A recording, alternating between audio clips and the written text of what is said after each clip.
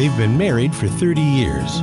He's a pioneer of Catholic lay evangelization, and she has a master's degree in theology. Put on the coffee and get ready to open the scriptures. It's time for Bible with the Barbers. Now, here's Terry and Mary Danielle. Welcome, Bible with the Barbers, Tuesday afternoon. Praise God. I hope you enjoyed Gary Machuda on the Terry and Jesse show. I sure had fun with Gary, Mom. I bet fun. You did. Yeah. So what do we got going today? Well, we have the Gospel of Matthew here, the reading for the day. Yep. We're in the 17th week in Ordinary Time. Okay. And the reading is from the Gospel of Matthew, Matthew 13, verses 36 through 43. Jesus dismissed the crowds and went into the house. His disciples approached him and said, "Explain to us the parable of the weeds in the field." He said in reply, "He who sows good seed is the Son of Man. The field is the world. The good seed, the children of the kingdom. The weeds are the children of the evil one, and the enemy who sows them is the devil. The harvest is the end of the age, and the harvesters are angels. Just as weeds are collected and burned up with fire, so it will be at the end of the age. The Son of Man will send his angels, and they will collect out of his kingdom all who cause others to sin, and all evildoers. They will throw them into the fiery furnace, where they will be wailing and grinding of teeth. Then the righteous will shine like the sun in the kingdom of the Father. Whoever has ears ought to hear the gospel of the Lord." Praise to you, Lord Jesus Christ. So we ask the Holy Spirit for light and the angels for light here, and we look at this reading, and essentially Jesus is giving a description of the end, the second judgment, the final judgment, the general judgment. We have, when we die, all of us will be judged. Yep. Okay, that's called a particular judgment. And in that judgment, it will be made known whether we're going to heaven or hell. What have we chosen with our life? Okay, this isn't predestination. When Jesus talks about the good seed is the children of the kingdom, and the kingdom of the Lord, and the evil, the bad, the weeds are the children of the devil. Any one of us can be weeds or wheat. Anyone. And anyone who appears to be weeds today could be wheat tomorrow. And anyone who appears to be wheat today could be weeds tomorrow. Remember, in the Old Testament, when Jesus said, "You say my ways are unfair, is it not your ways that are unfair?" If the sinner turns away from his sin and does good deeds, shouldn't he be rewarded for that? Shouldn't he be blessed? And if the righteous man turns away from the goodness that he's been doing to do evil, shouldn't he be punished for that? And we realize and recognize that it's interesting. We saw an interview recently between Dennis Prager and Jordan Peterson. That's right. And Dr. Peterson made a very interesting analogy, which is, if you read the lives of the saints, this is in all of them. This is what they came to realize. He talks about the wickedness, the evil that is within man, and the depth of depravity to which man can sink. And he said, until I realize personally that I could be that person who sinks to the depth of depravity, I really don't know myself yet. And that's what the saints didn't rely on themselves. They relied totally on God. They understood that they had been redeemed, but they also understood that they still had the capacity within them for great sin. Padre Pio, who experienced the wounds of Christ for 50 years, he was always in terror of the possibility of falling into mortal sin. He realized that in a moment of weakness, he could turn away from God. Yep. So we beg God daily to keep us from sinning. That's the weeds. When we turn away from God and choose any created good over God, we're the weeds. We're becoming enemies of God because we've turned away from him. So we want to weed all sin out of our life. By the way, don't compromise with sin. Yeah, no number of venial sins can ever equal a mortal sin. That's true. But you know what? Any sin weakens the will and darkens the intellect. And the more sins we commit, venial sins, and if we're compromising with venial sin, it becomes easier for us to commit a mortal sin. And I think also, Mary Danielle, that one of the ways to keep out of sin is constantly ask Jesus Christ for more faith each day, because your faith will not grow unless you ask. Right. And so to be able to have the strength to deny yourself and to stay in the state of grace, Right. you have to ask for stronger faith. Exactly. And part of remember, man, that thou art dust, and unto dust Yeah, thou shalt remember return. that. Uh-huh. Well, in the scripture it says, remember your last end and you will not sin. Oh, there you go. Remember that you will stand before God and answer for everything you did or didn't do. And in the end, God's not going to say, oh, well, it's all okay. I know you didn't really mean it. Mm-hmm. No, death doesn't change your will. You have to choose God now, daily. And that's what making that act of faith every day is doing.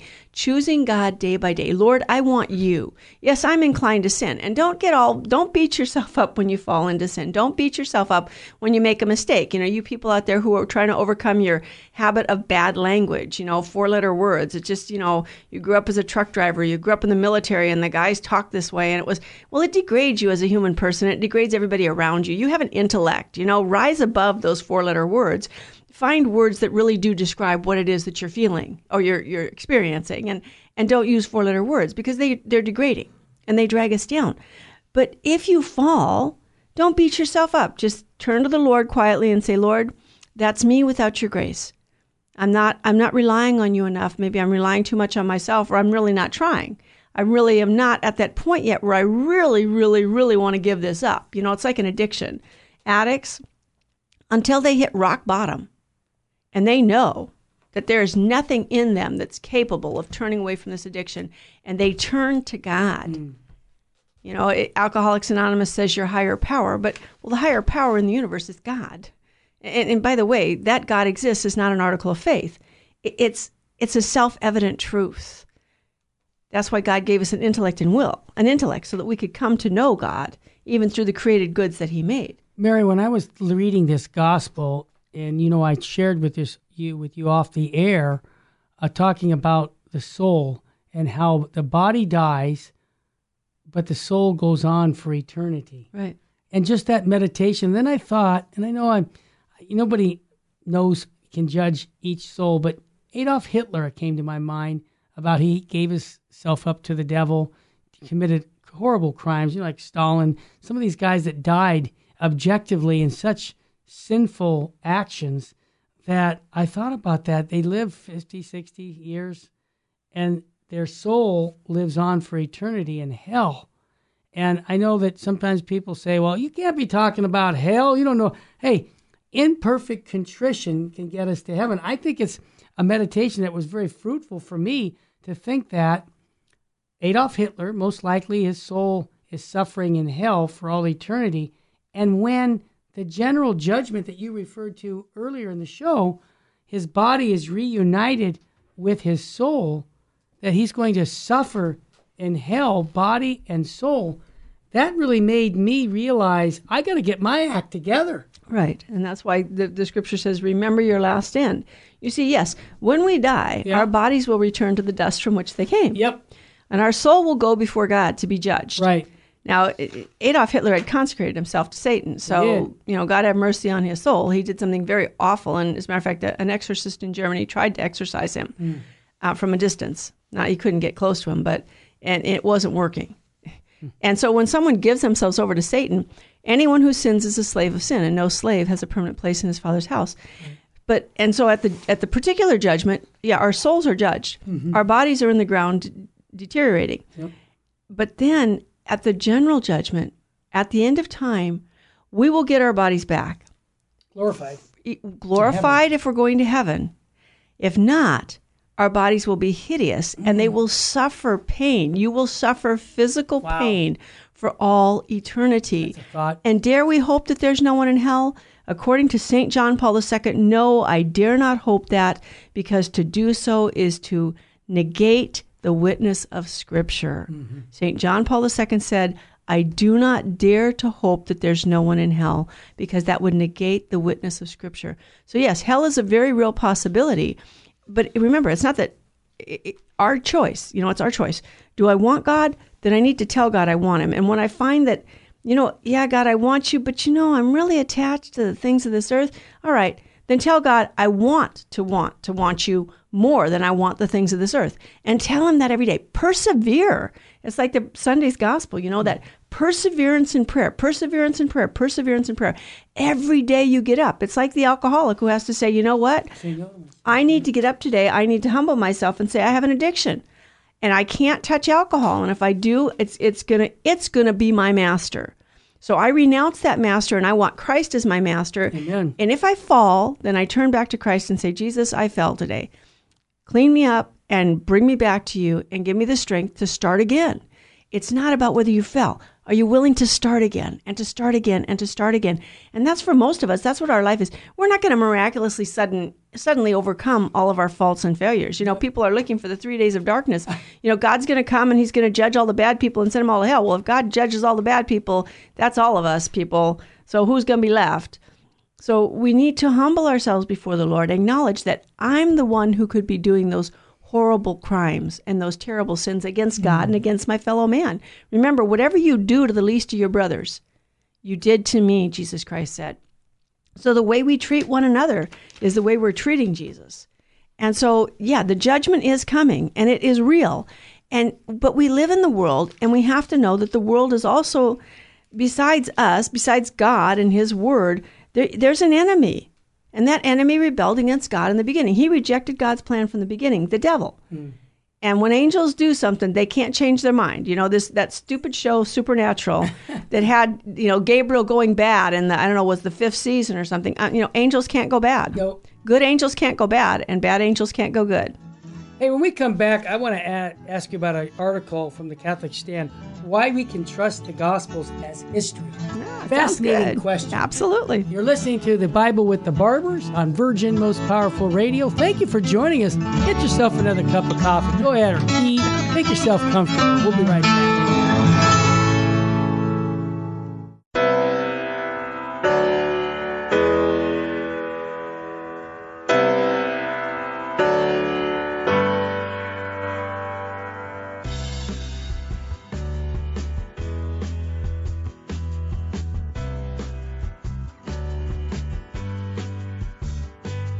This is Terry Barber reminding you there's a women's conference coming up September 7th, 2019 at the Sacred Heart Chapel.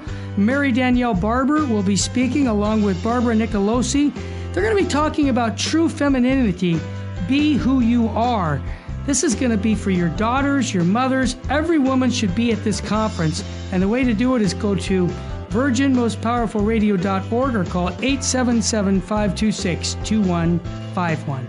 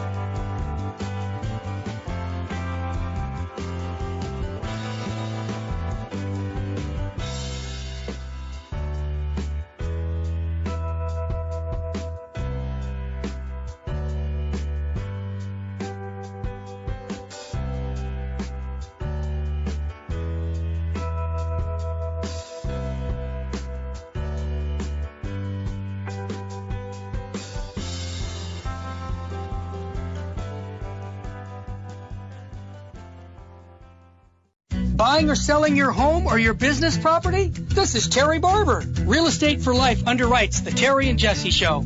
And they can connect you to one of 900 pro-life real estate agents around the world. And when they receive their referral fee, they will give 80% of it to a pro-life organization.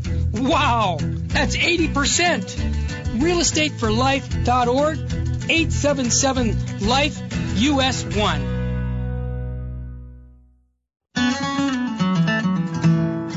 Now, back to Bible with the Barbers. If you have a question or comment, call 888-526-2151. Here's Terry and Mary Danielle. Welcome back to the Bible with the Barbers. I threw a curveball to my wife. I said, honey, there's an article from the Catholic Stand saying why we can trust the Gospels as history. And I've heard people say that, the Bible has errors, and it's just like Gone with the Wind. They're wrong. But Mary, can we discuss this? Why can we trust the gospel as a history? Well, and just on a human level, okay? If you want to know whether or not you can trust a book, you look and see if you can verify what's in it by sources external to itself. Sure. So you have to look at the history of the first century Judaism, and is what's written in the Gospels, is that coherent? Does it go along with? Does it fit? Or is there something that's obviously made up and fictional there? And when you do that, no, there's not a problem. That it fits in. It's actually, what's interesting is Jesus' story. People act sometimes like the church and Christianity just kind of dropped out of heaven at some point without any warning. Well, in the Old Testament, the Messiah is foretold. He's prophesied. Bishop Sheen points this out, how many prophecies there are about Jesus Christ, and he fulfills every single one of them. So the Old Testament was a preparation for the coming of the Messiah. It wasn't an end in itself. It was pointing to something beyond itself. So first century Judaism, you had the prophecy in Daniel of the 70 weeks. The 70 weeks are up. The Jews all know the 70 weeks are up. The time of fulfillment has come. And so they're looking for the Messiah. They're actually looking for the Messiah in first century Judaism, first century AD Judaism. And so Jesus comes and he claims to be that fulfillment.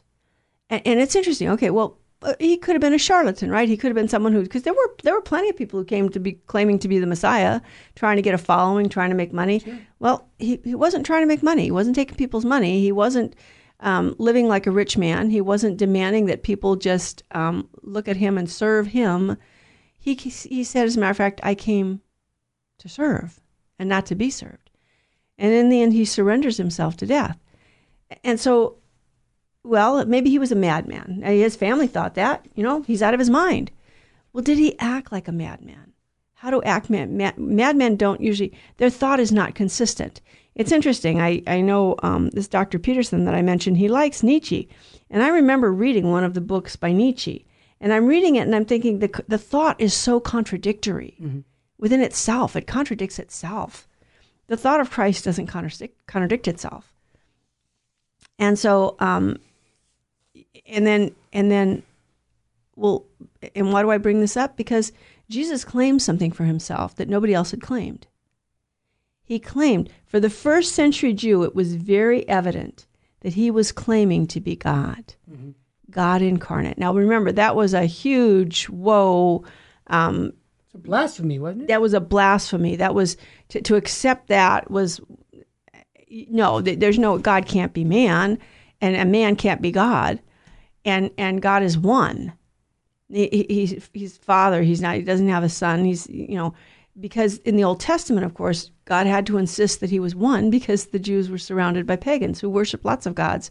And if he had revealed himself as Trinity before the Son came, then the people would have been confused and they would have thought there were three gods. And believe me, the early church had to fight this. Yeah.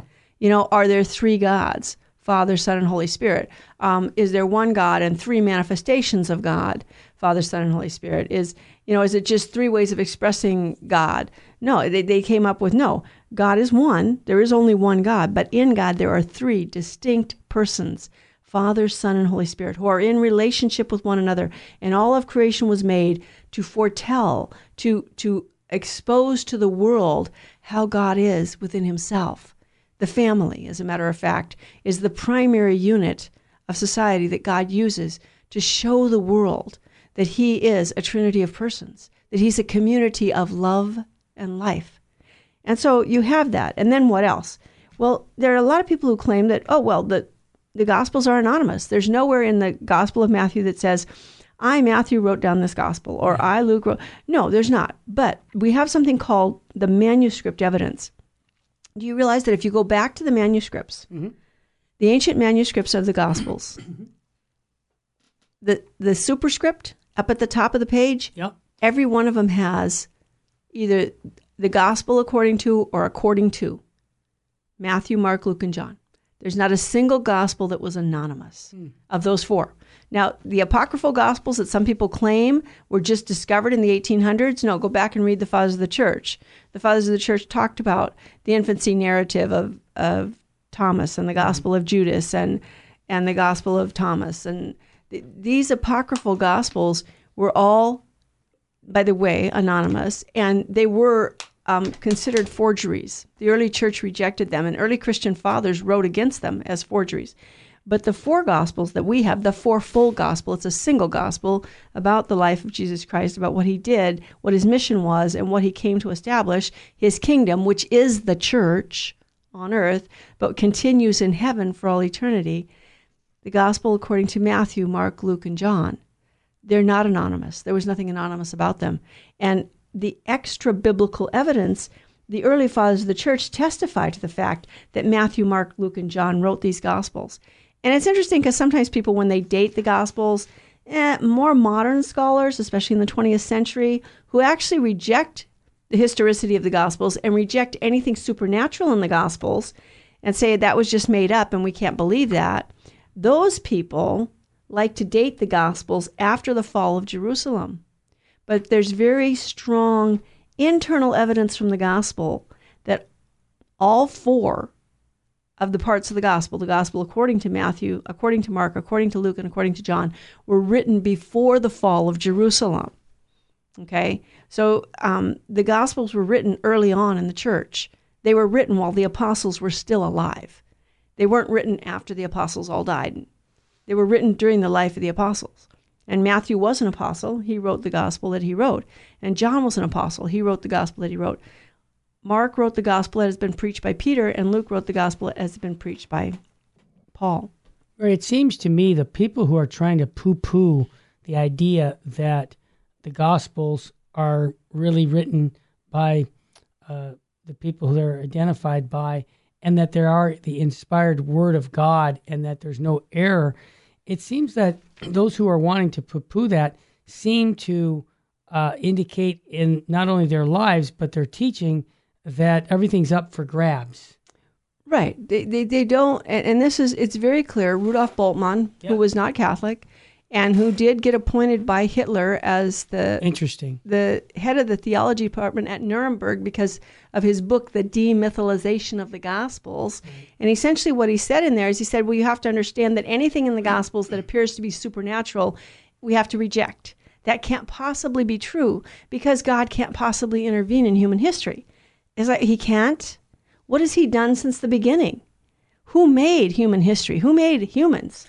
I want to interrupt you just to say Bultmann has had an influence on a lot of Catholic theologians and scripture scholars because that's the very thing that we complain and we see many people saying, that miracle of, the Eucharist, of the bread, the multiplication of the bread, that was the generosity of the people.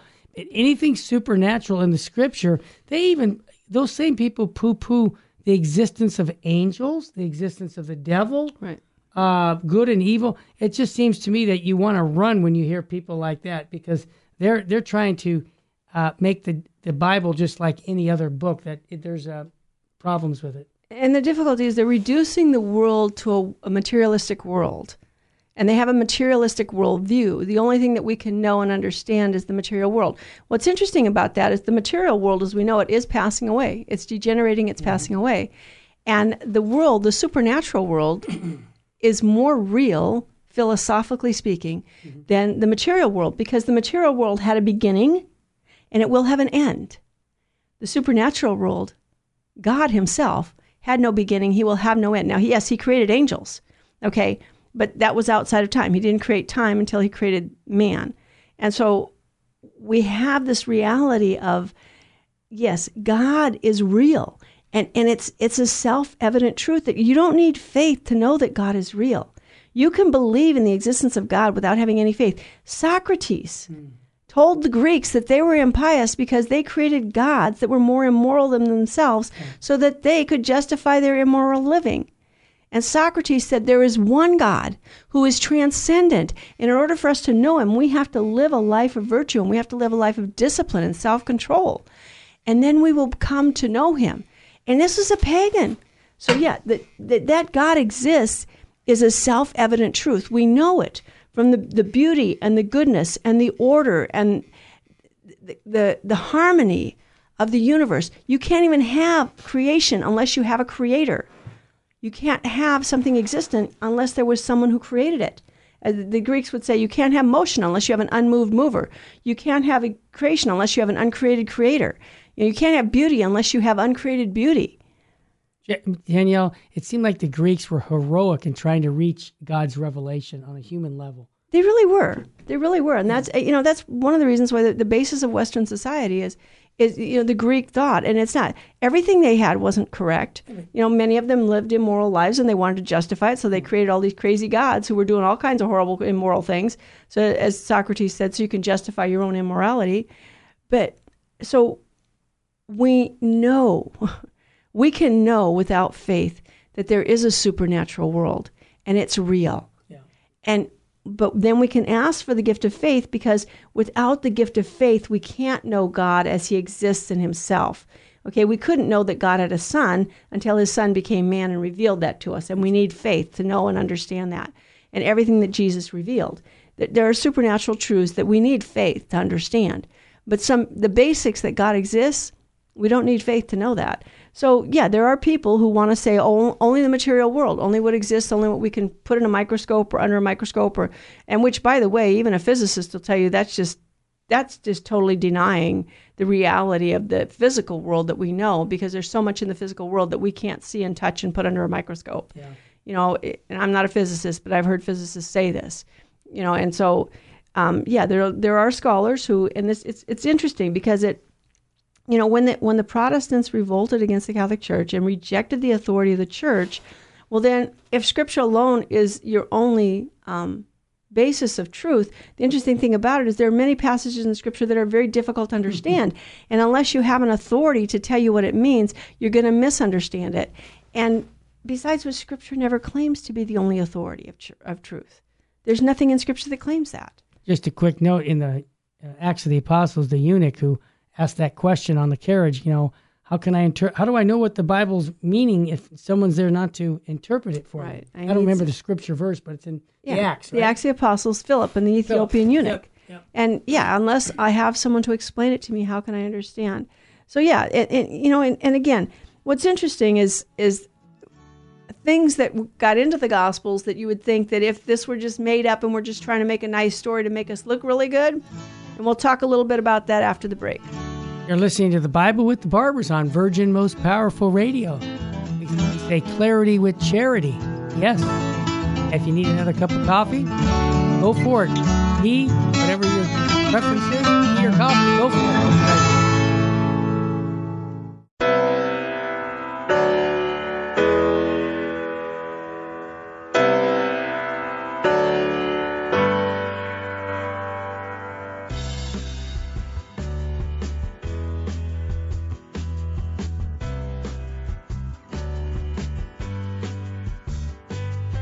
This is Terry Barber reminding you there's a women's conference coming up September 7th, 2019 at the Sacred Heart Chapel.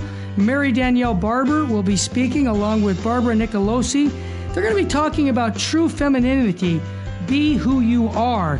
This is going to be for your daughters, your mothers. Every woman should be at this conference. And the way to do it is go to virginmostpowerfulradio.org or call 877-526-2151.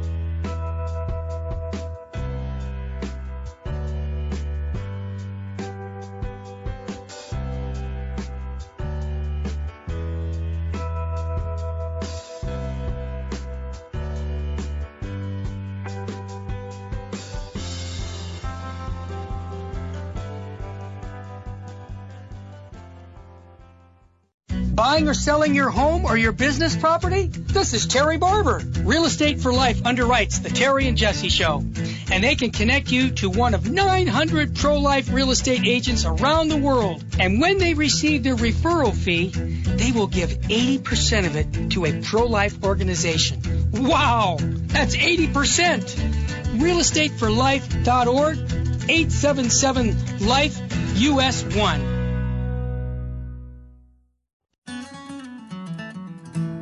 This is Jesse Romero. You're listening to Bible with the Barbers on Virgin Most Powerful Radio. Back again, huh? Well, thank you, Jesse. We're back again. So we have here the reality of, if you're trying to make a good story to make everybody believe and you want to just hold yourself up as being the greatest and the best, right? You don't tell embarrassing things, right?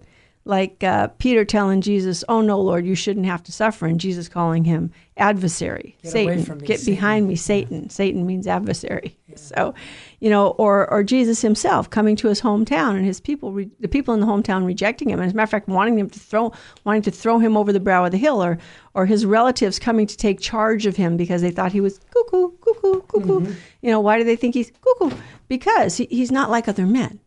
Because he's trying, he gives up all concern for himself in order to serve everybody else and to give to everybody else. And when people get to the point in their life where they start doing this, we're like, you got to take care of yourself. And it's like, there comes a point in the spiritual life where you have reached that point where you no longer are attached to the things of this world, and your only desire is to spread the kingdom of God, and you'll sacrifice your whole self for that. And we're all called to that, but in God's time and in God's way. So those things, and,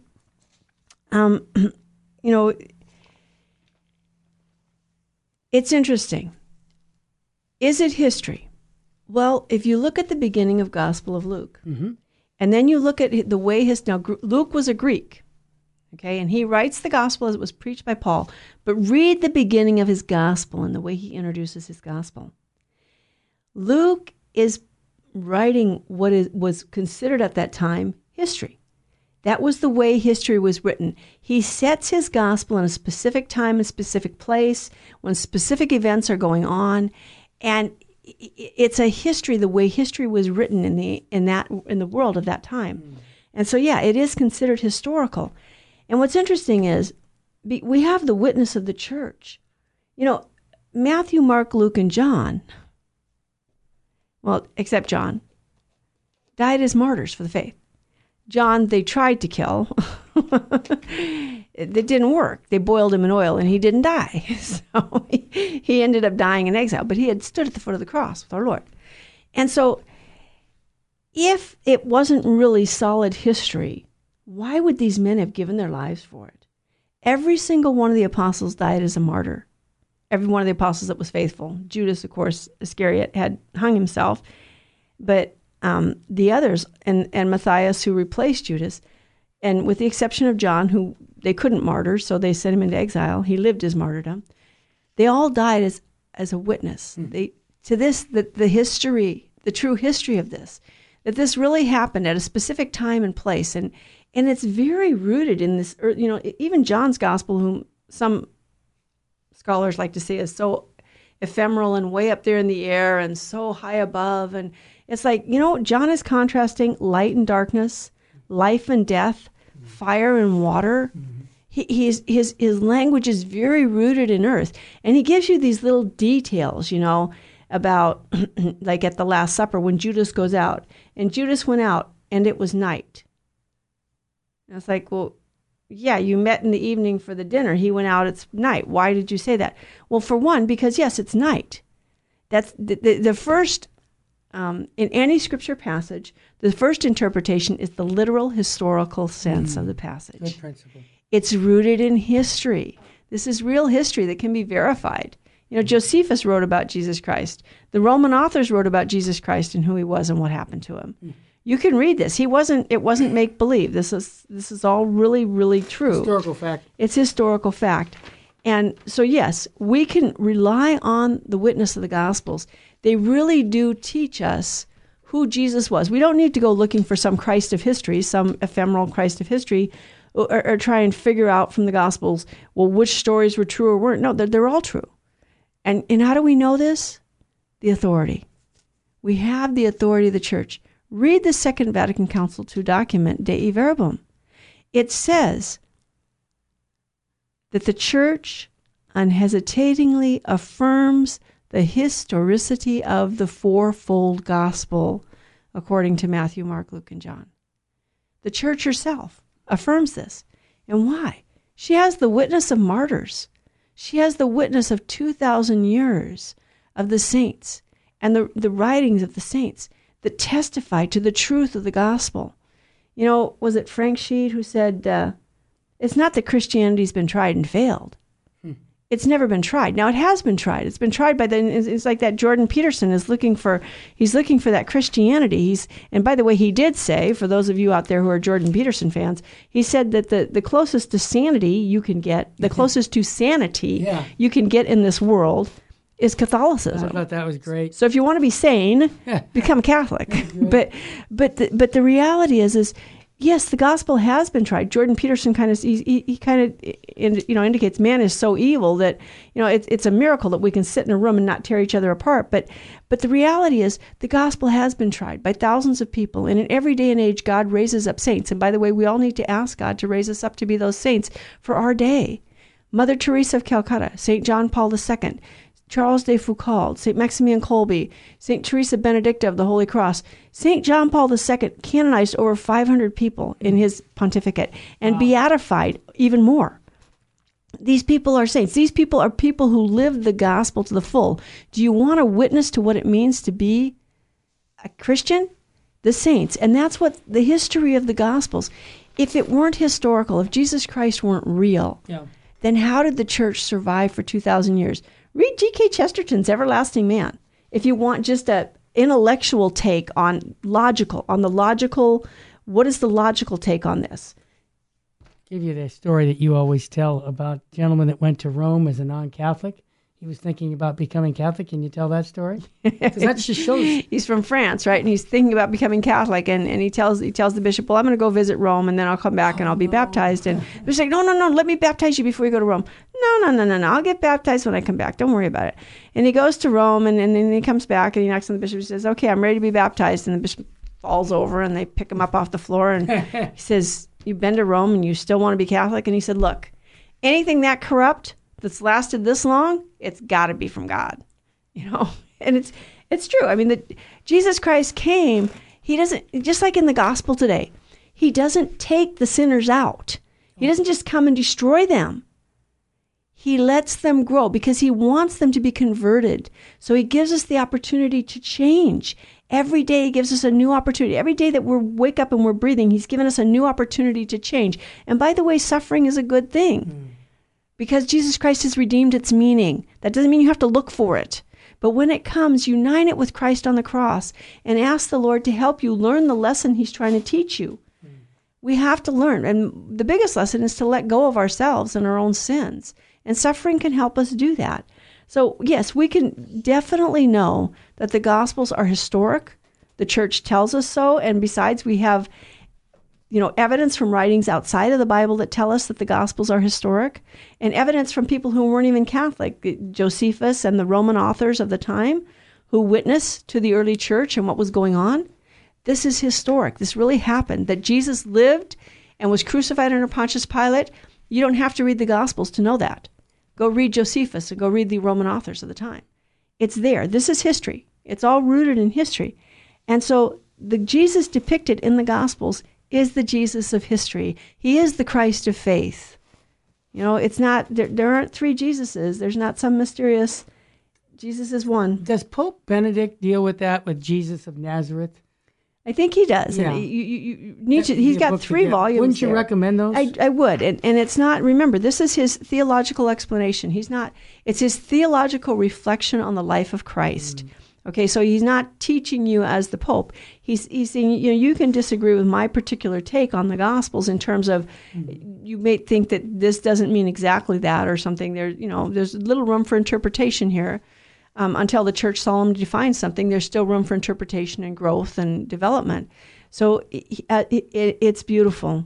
Jesus of Nazareth. It's a 3-volume work by Pope Benedict, and he actually put his name as Joseph Ratzinger because he says, I'm writing this as a theologian.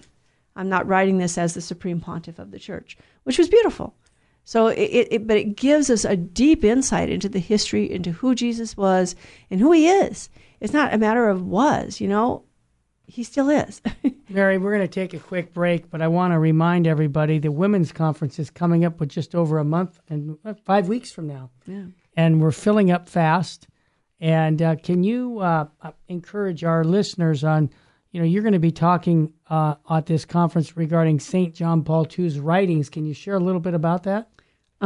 St. John Paul II wrote a document called Mulieris Dignitatis, or Dignitatem. I do that all the time. I'm sorry, my Latin endings, pardon me. The vocation and dignity of women. Mm-hmm. And he talks about, first of all, he talks about Our Lady, our Blessed Mother, as the model for all women. Amen. And not only for all women, but for all Christians. Her response to God, her total openness to God, and how she brings the feminine genius forward. And what is the feminine genius? And what is it that women contribute to the church and to the world? That if we lose femininity, what are we going to lose? And in our world, we're losing it. We're losing the reality. Women are losing the reality of their identity, of who they are as women, made in God's image, but feminine. It's not that God is male and female. It's that man and woman were both made in God's image. So both men and women reflect something of the image of God. And neither of them alone reflects everything about God. Men and women are complementary. And he talks about the effects of original sin and what the fall did. And so we want to talk about those things and realize what our dignity is as human persons created in God's image. But as women, how do we restore femininity to its dignity and recover the lost femininity through looking at our Blessed Mother? Well said, Mary. And if you can join us, go to virginmostpowerfulradio.org. If you want to register right on the phone, you don't have to type in anything. Just call 877-526-2151. We have a special guest, Father Charles Murr, coming in from San Francisco to join us. We have Barbara Nicolosi, who will be on later today. And I would really encourage, especially you husbands, hey, get your wife to go to a women's conference. It'll help her immensely. VirginMostPowerfulRadio.org or call 877-526-2151. You're listening to the Bible with the Barbers on Virgin Most Powerful Radio. We'll be back with our final segment.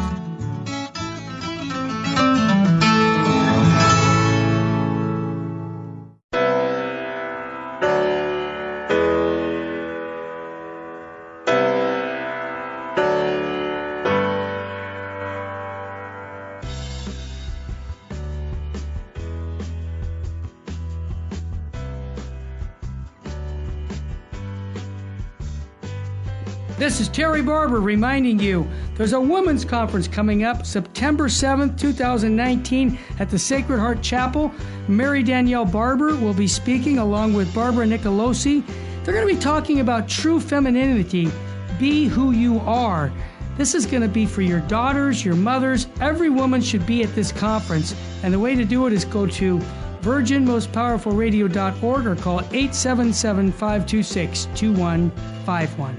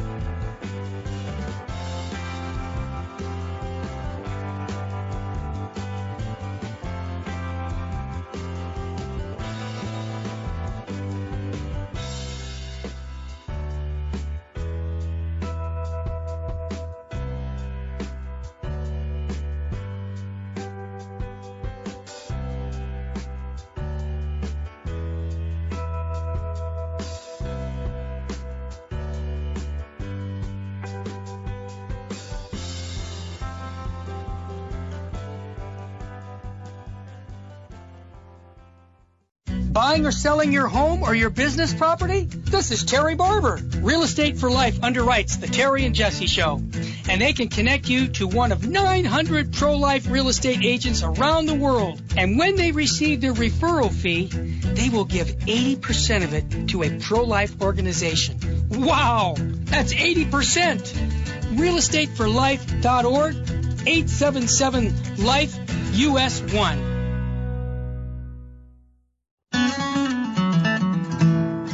Now back to Bible with the Barbers. If you have a question or comment, call 888-526-2151. Here's Terry and Mary Danielle. Well, Terry stepped out here, and this is Mary Danielle, and welcome back. We're going to finish up here. We're going to get into chapter 13 of the Acts of the Apostles. But just a note on that, what we spoke about earlier, that it's so important to realize that, yes, the Gospels are historically reliable, and so is the entire Scripture. It is historically reliable. So this is real history. It's not made up. That God can intervene in human history is true. It's true. It's not false. It's not a fairy tale. All right. God is God, and we are not. And He wants us to know Him. He made us for Himself, and our hearts are restless until they rest in Him, as Saint Augustine said. So we have here in chapter 13 the mission of Paul and Barnabas. And Paul and Barnabas are in Antioch there, and there were certain prophets and teachers there, and Barnabas and Saul were among them. Saul, whose Roman name was Paul, he was a Roman citizen. And while they were worshiping the Lord and fasting, the Holy Spirit told them to set aside Barnabas and Saul for the mission for which He had called them. So they lay hands on them and they send them off. Now, this is the first missionary journey, and this goes from chapter 13 all the way through chapter 14, verse 28. And you get here this missionary journey. Now, as you read through this, you're not going to get all of the details. This missionary journey didn't just happen overnight. It began in the year 45 AD, and it lasted 4 years.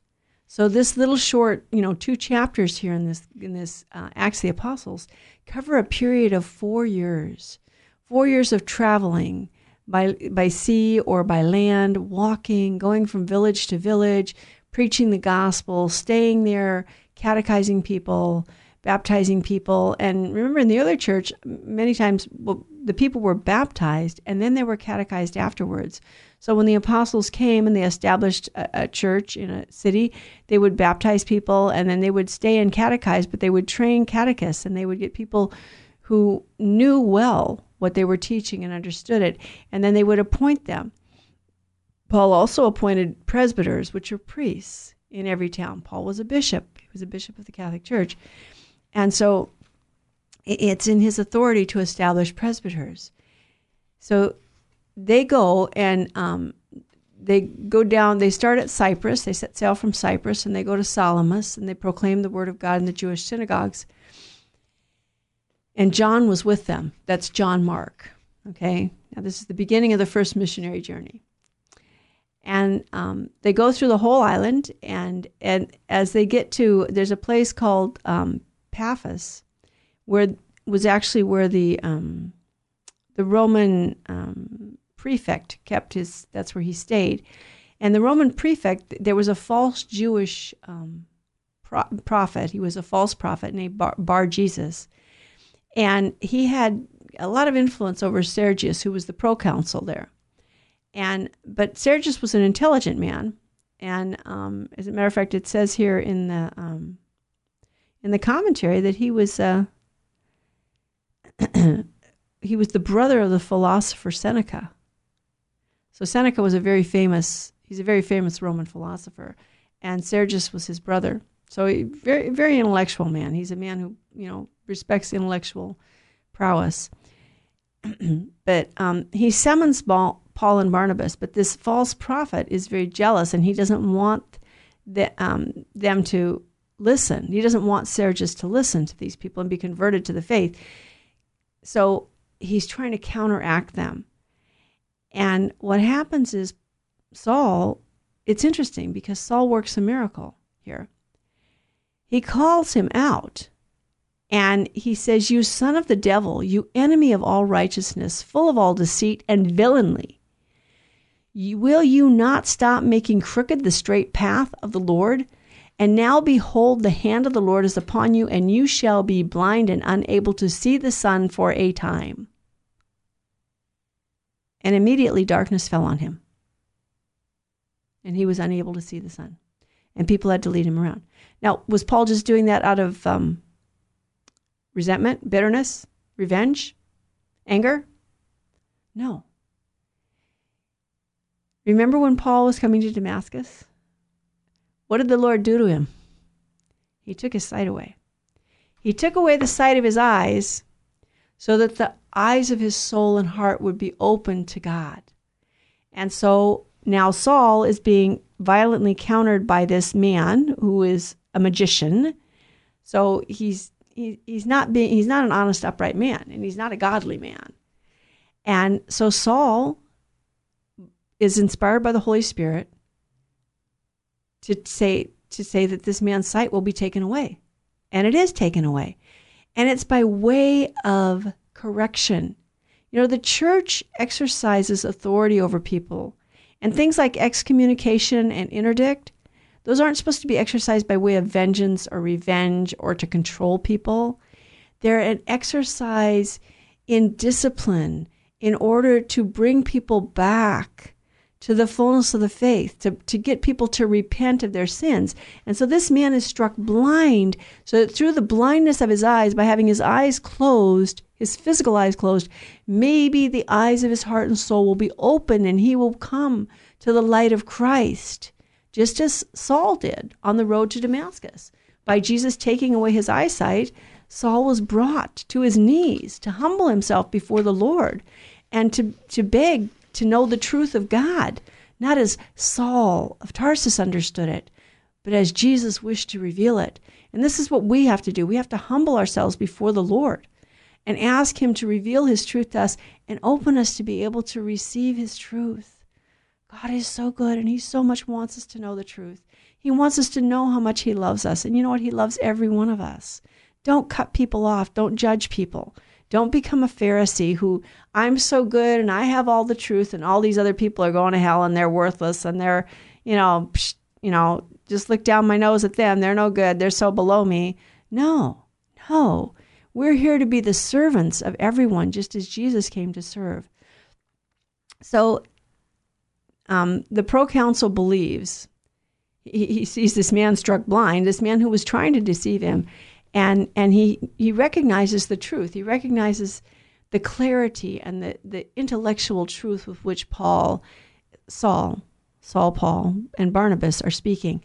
And he is brought to the Lord Jesus.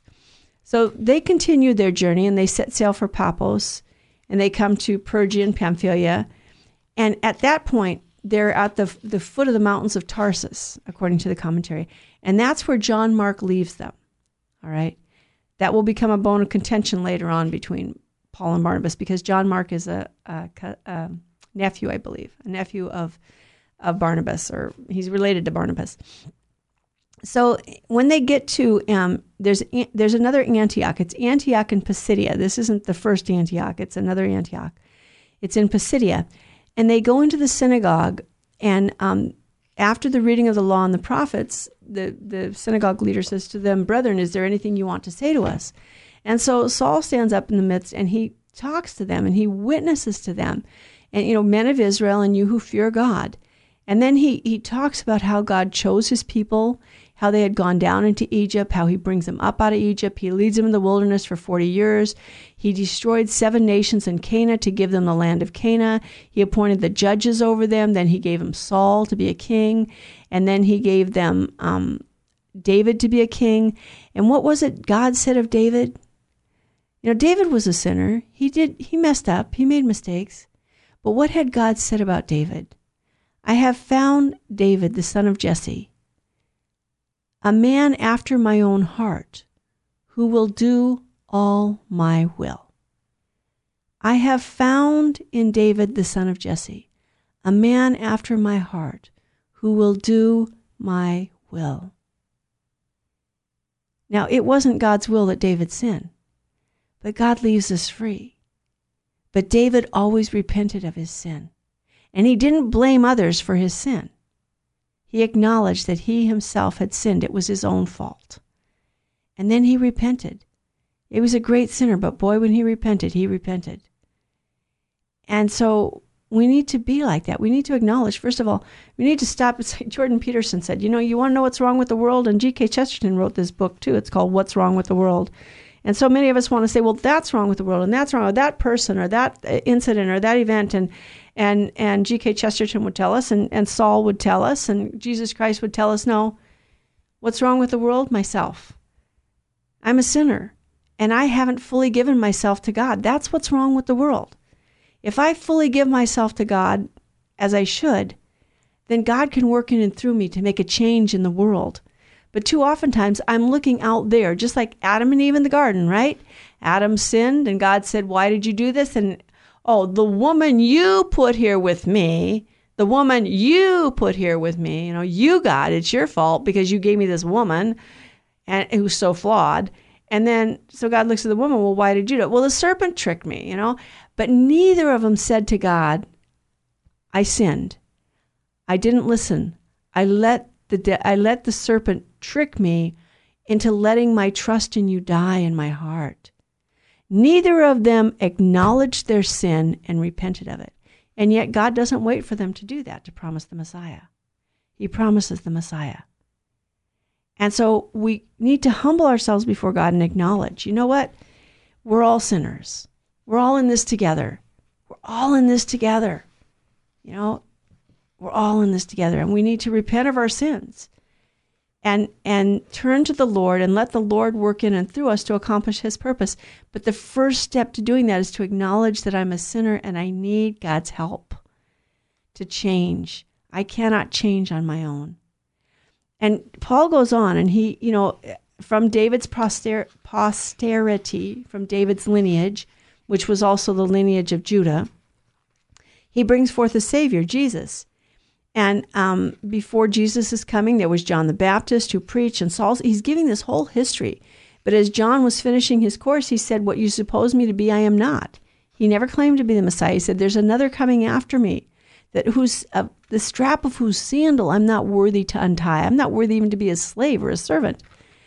And so Saul is he's showing the Jews, yes, Jesus Christ really is the fulfillment of all the prophecies. He is the one that God prophesied and God prepared for. And he sent him to bring salvation and freedom to the children of Abraham. And so we didn't get too far into chapter 13 today, but I think it was real important that we understand that just like the Gospels, this is historically reliable. This is history, and you don't get every detail, but you get the general outline, and then you can fill in the details. So thank you for listening to Bible with the Barbers. Thank you for joining us. Sign up for the Women's Conference either online or at call at 877-526-2151. And we ask you to keep us in prayer. And we want all of those out there who are listening on the app to know that we do try and answer all your questions, and we do remember your prayer requests.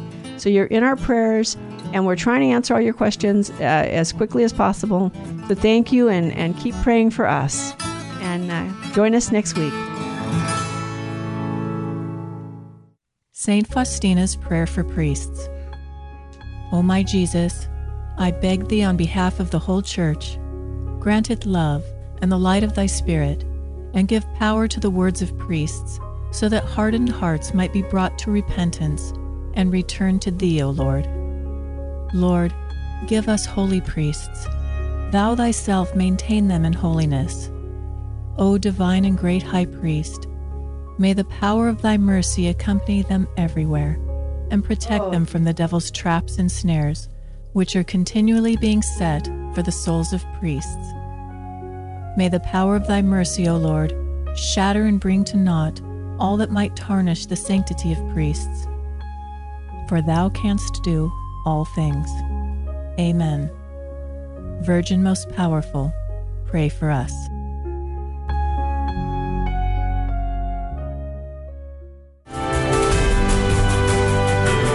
Virgin Most Powerful Radio, sharing the gospel with clarity and charity.